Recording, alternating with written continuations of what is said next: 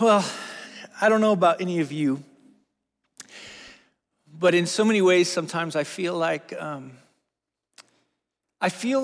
while God is unstoppable, I sometimes feel like the church is stoppable. Now, I say that from the standpoint, right? Last week, we talked about this idea that we serve an unstoppable God, and I don't want anyone to think differently. Every single thing that we tried to do this week, whether we're talking about the devotionals, whether we're talking our worship, whether we're talking about what we did on Friday, every last aspect of it is to remind ourselves that our God is truly unstoppable. And one of the things that I love is, and I've just been hearing so many stories of our church, and as you all are living this in different facets and different forms during this not only past week, but I would say this trying season, it has been so much fun to hear the stories of how Cornerstone has believed in an unstoppable God. So let me just say this, as a pastor of this church, it has been such a phenomenal reminder that whenever I say, when I travel, when I do anything, I love that I get to shepherd this church because I do believe deep within us, we believe that. But deep also underneath me, that kind of maybe almost plagues me at this time, not only when I think about Cornerstone, but sometimes when I just think about the church, and maybe it's just because I'm a pastor, it does oftentimes feel kind of stoppable. It feels like at any moment that somehow that we think that because we can't meet in a certain building or do certain things, that somehow we can't be the church. But let me tell you something. I think God, what he's doing right now, has nothing to do with what we tend to think. I think he's doing huge things, and we need to be reminded over and over again that the same God that raised Jesus Christ from the grave, that same God that has placed his Holy Spirit inside of us, that raised Jesus Christ from the grave, Romans 8:11, is alive and well inside of his church. But again, let me ask this question. Why is it that the church oftentimes feels so stoppable? Well, I think a question that I've been asking myself, and let me just throw it back to you a little bit. Maybe you can kind of wrestle it through. And again, I think if we're being honest, and I think if we asked this particular question right now, I think a lot of us would see whether we are rightly or wrongly viewing life. Here it is. What do you believe right now, deep within your gut, that is the greatest threat or the greatest obstacle to Christians right now in the world that we live in? Think about it for a second. Again, be honest. Is it the coronavirus? Is it the looming financial situation that kind of is just sitting there hanging over us? Is it the fact that we've been forced onto these different platforms that we have to be on? Is it maybe something else for you? But what do you think deep within inside of you, do you think is the greatest threat, the greatest obstacle to you and to me, the church right now? And I'm not going to give you a lot of time to think about it. You can think about it maybe a little bit more later, but let me throw something to you that I think Paul actually tells us is the greatest obstacle. How many of you in the back of your mind said the greatest obstacle we're facing is actually us?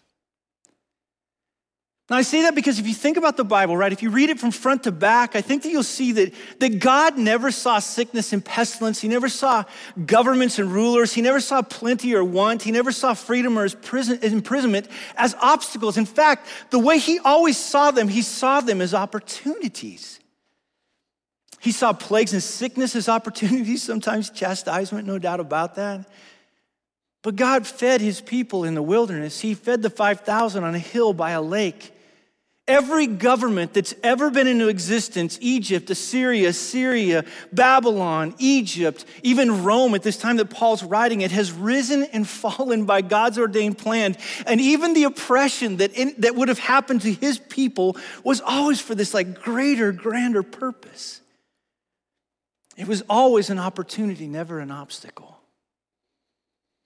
The only thing that has ever hindered God's people is God's people. And the only thing that will hinder or be an obstacle to God's people today, to Cornerstone, I truly believe this is us. We are our own obstacle. In all of the people wailing and talking about government and everything that's going on around us, I really truly believe when I study God's word, that's where it's at. Now what I want to do is I want to dive into Romans 8. I want to show you this. We're going to do this probably over the next 3, 4, 5 weeks. I want to unpack this idea of not only an unstoppable God, but I also want to talk about this idea of what does it mean to be the unstoppable church.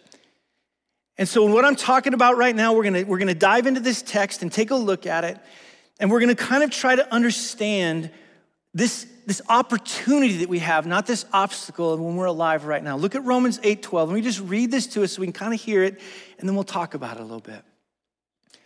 So then, brothers, we are debtors, not to the flesh to live according to the flesh, for if you live according to the flesh, you will die. But if by the Spirit you put to deeds if by the Spirit you put to death the deeds of the body, you will live. For all who are led by the Spirit of God are sons of God. For you did not receive the spirit of slavery to fall back into fear, but you have received the Spirit of adoption as sons, by whom we cry, Abba, Father. The Spirit himself bears witness with our spirit that we are children of God, and if children, then heirs, heirs of God, fellow heirs with Christ, provided we suffer with him in order that we may also be glorified with him. So no doubt, right? Our God is an unstoppable God. But how do we as Cornerstone, how does the church keep from becoming a stoppable church?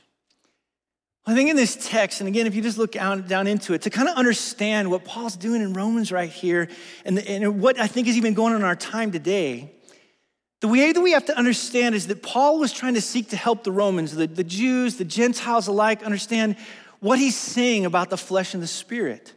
And I think from the opening idea in verse 12, where he starts talking about this idea of us being debtors, clear to the very end where he starts talking about suffering and just the reality of not only suffering, but where we are going one day, I really do think that Paul has in the back of his mind the exodus of God's people in the Old Testament. So let me show you what I mean by this. And the way that I want to get there is I think that not only we're God's people on Exodus, but I think we need to be God's people on Exodus. Paul is arguing that those of us that are followers of Jesus, if you look down in verse 12, are no longer under an old master. We're not no longer under this flesh. This flesh that now as an old master gave us death. Instead now we have this new master of King Jesus who now gives us life.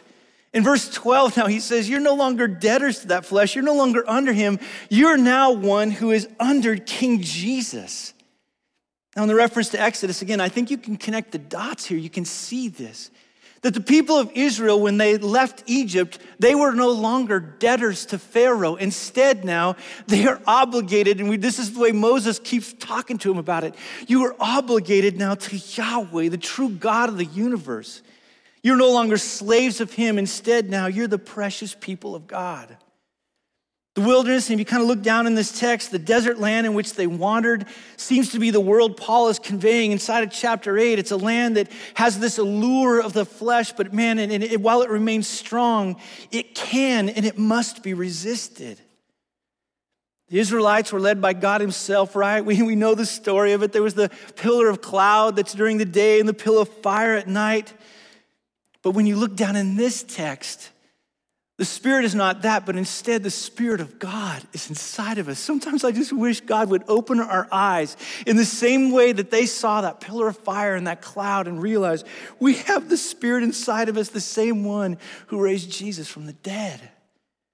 At various times, right, the Israelites wanted to go back to Egypt where they'd been in slavery, but something kept them going. They clung on despite all the different ways in which they rebelled, in spite of all the different ways they went off kilter. And I think something in the back of their head that we see in Exodus 4 is just this reminder that Israel's my firstborn son. Oh, man, let my people go so they can serve me. They just saw something about this new family relationship that they have with God.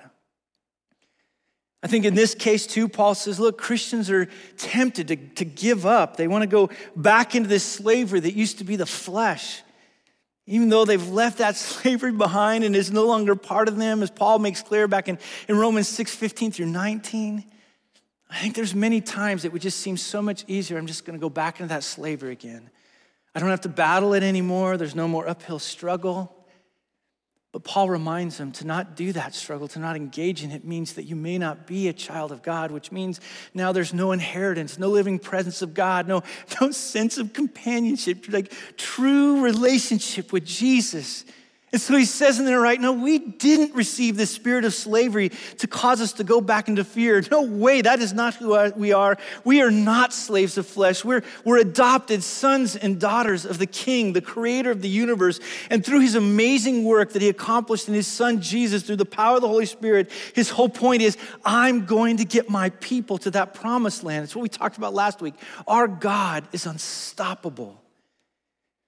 But I think there's something so beautiful in this text that just echoes through like Paul or like God would always say to the people of Israel, you're my kiddos. I love that. Gosh. I just thought what a powerful idea it is that we are kids of the King. I know I say it a lot, but sometimes I wonder, do we see how amazing that it is? And that doesn't mean that verse 17, it's not going to be hard, right? I mean, it wasn't easy to get from Egypt to the promised land. There were rocks that were stony. They would stumble along the way. But the whole point of this and this key moment that's to come, the children of Israel, they were promised Canaan. But I don't want you to miss this. By the time we get to Psalm 2, God stretches that. It wasn't just Canaan. They were going to inherit the entire world. And then in Romans 4, Paul says, because we're the people of God, we inherit the world. One day, because of the death, burial, and resurrection of Jesus, we will reign and rule with Jesus forever. That is our hope. That's who we are. In other words, this is what I like to come back to it. We got to grasp that Exodus mentality again. Now, again, God is unstoppable, but we're asking a different question. How is the church stoppable? I think Paul is what he's doing here in this particular section is just saying we got to remember in this life that we're in, we're on Exodus 2. This world as we know it is not our home, the world. And again, it is amazing and it is wonderful. And when it is renewed, we will be renewed too. It will finally be the home that God has intended. But listen to me. In this point right now, for us to truly be the people that are unstoppable, we've got to be an Exodus people. We've got to understand this is not our home.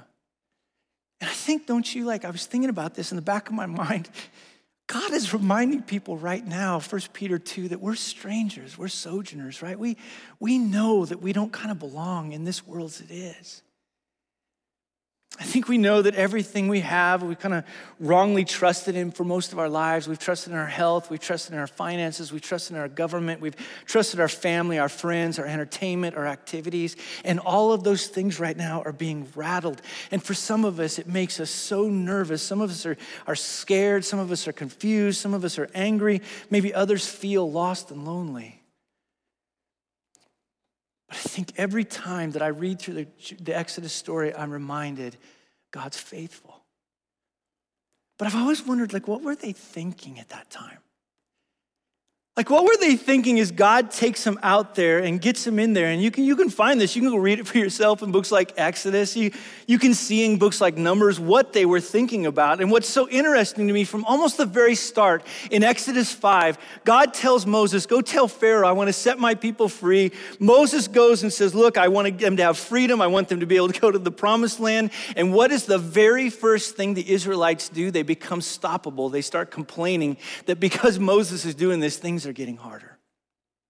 And I would say throughout the whole thing, all the way to Numbers 21, when finally God has kind of almost had enough with them, and I'm so glad he kept going. But he sends fiery serpents to bite them, and Moses has to, again, raise up the staff as its means, this snake as the means of their salvation. They became stoppable because they started to complain. And it kind of comes back to my opening point. This is what I'm trying to say. We're stoppable not because of God. We're stoppable not because of our circumstances. What made them stoppable was themselves. Yours and my biggest problem, I deeply believe this, is us. And the sooner that we can grasp this, the sooner that we can get the idea that this unstoppable God and who he's created us to be, and we begin to now live with this Exodus mentality, oh my goodness, God's church is going to truly be restored to what it was intended, something that is intended to be unstoppable. Now, I think there's two ideas. And again, what I'm going to do for the next few weeks is just keep coming back to these because I think these are so important to us understanding like what it truly means to be God's unstoppable church. And so here's what they are. How are we going to do this? Paul's going to answer this question. How do we do this? And here's the first one. We have got to remember that we are obligated. We are debtors, not to the flesh anymore. We are debtors to King Jesus. That's what he's saying in verse 12. I know probably like me in this time, like every day we're reminded that we are in a pandemic where we're facing mandated isolation in our homes. People are wearing masks in their cars. We're not sure what to do when we finally do see people. The other day I saw some people at Home Depot and I kind of got all weird. I wasn't sure if I was supposed to elbow or what I was supposed to do. We kind of know there's going to be a financial hit that our government can't spend us out of. That means you and me or any number of people around us, right? They already have lost their jobs. They're going to lose their jobs.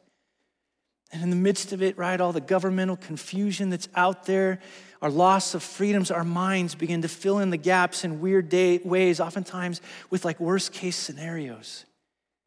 And even this morning, right, as you stare at your screen and I look at this camera that Steve's behind, we're reminded over and over again that life won't be the same. When Moses took the people out of Egypt, life would never be the same. And I love what Kristen Nave talked about this last week on Friday when she talked about this idea that sometimes we do have to grieve these things. But sometimes we grieve them so that we understand this is not an obstacle, this is an opportunity. See, to the surface of our lives, from all these stressors, I get it, is coming all different forms of sin. We've done and said things that we would never have thought we would have during this time. We look at ourselves in the mirror, and again, we see ourselves as these people that are scared and frustrated and disappointed and annoyed and defeated and angry, and you can fill in your own issue. Those are just mine. But our old master, and in this case, not Pharaoh, but in this case, right, our old master flesh, it just seems to be coming back and in charge. And now more than ever, church, we need to be reminded if we're going to be the unstoppable group of people that God has intended to be, this unstoppable church, we need to be reminded that for those of you that are in Christ Jesus, 2 Corinthians 5:17, we are new creations. What is old has completely passed away.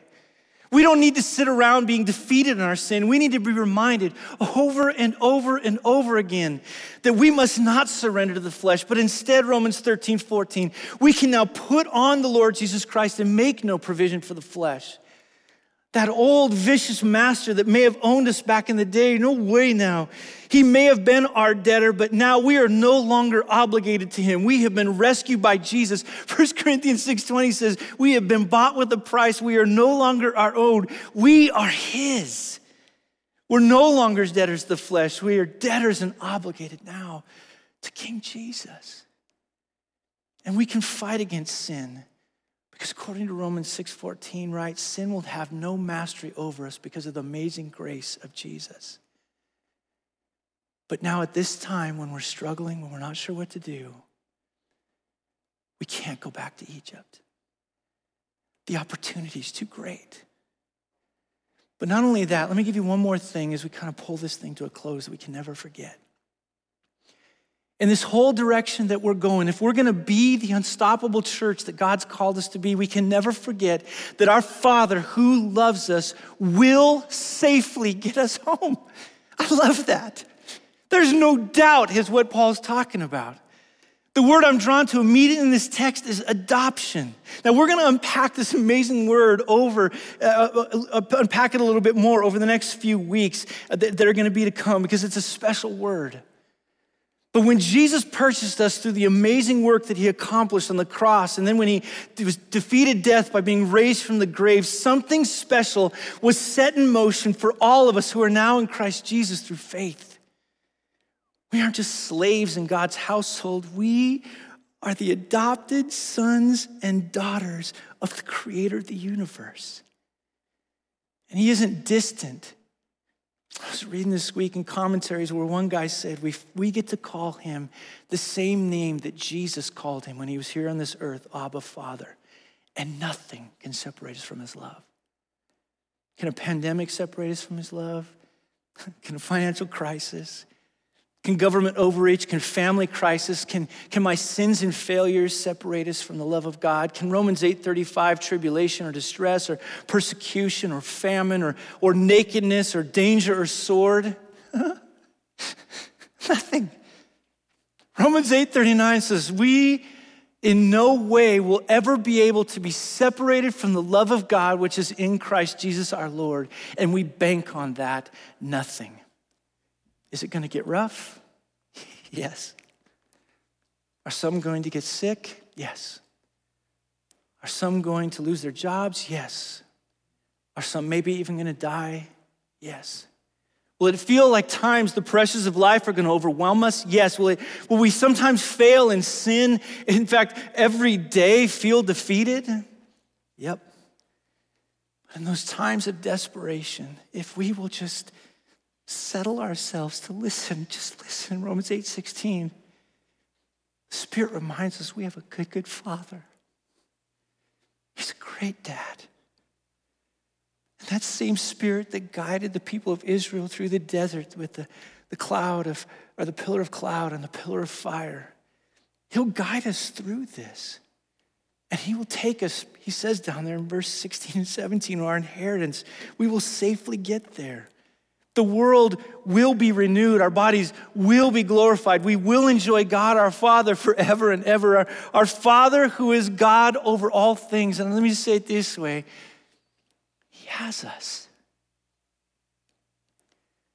We're good. We have to believe that to be the unstoppable church. The moment that we quit believing that, we're stoppable. And right now, in that time between being rescued and our home that he's calling us to one day, we have a mission. Remember, I keep saying this is our time.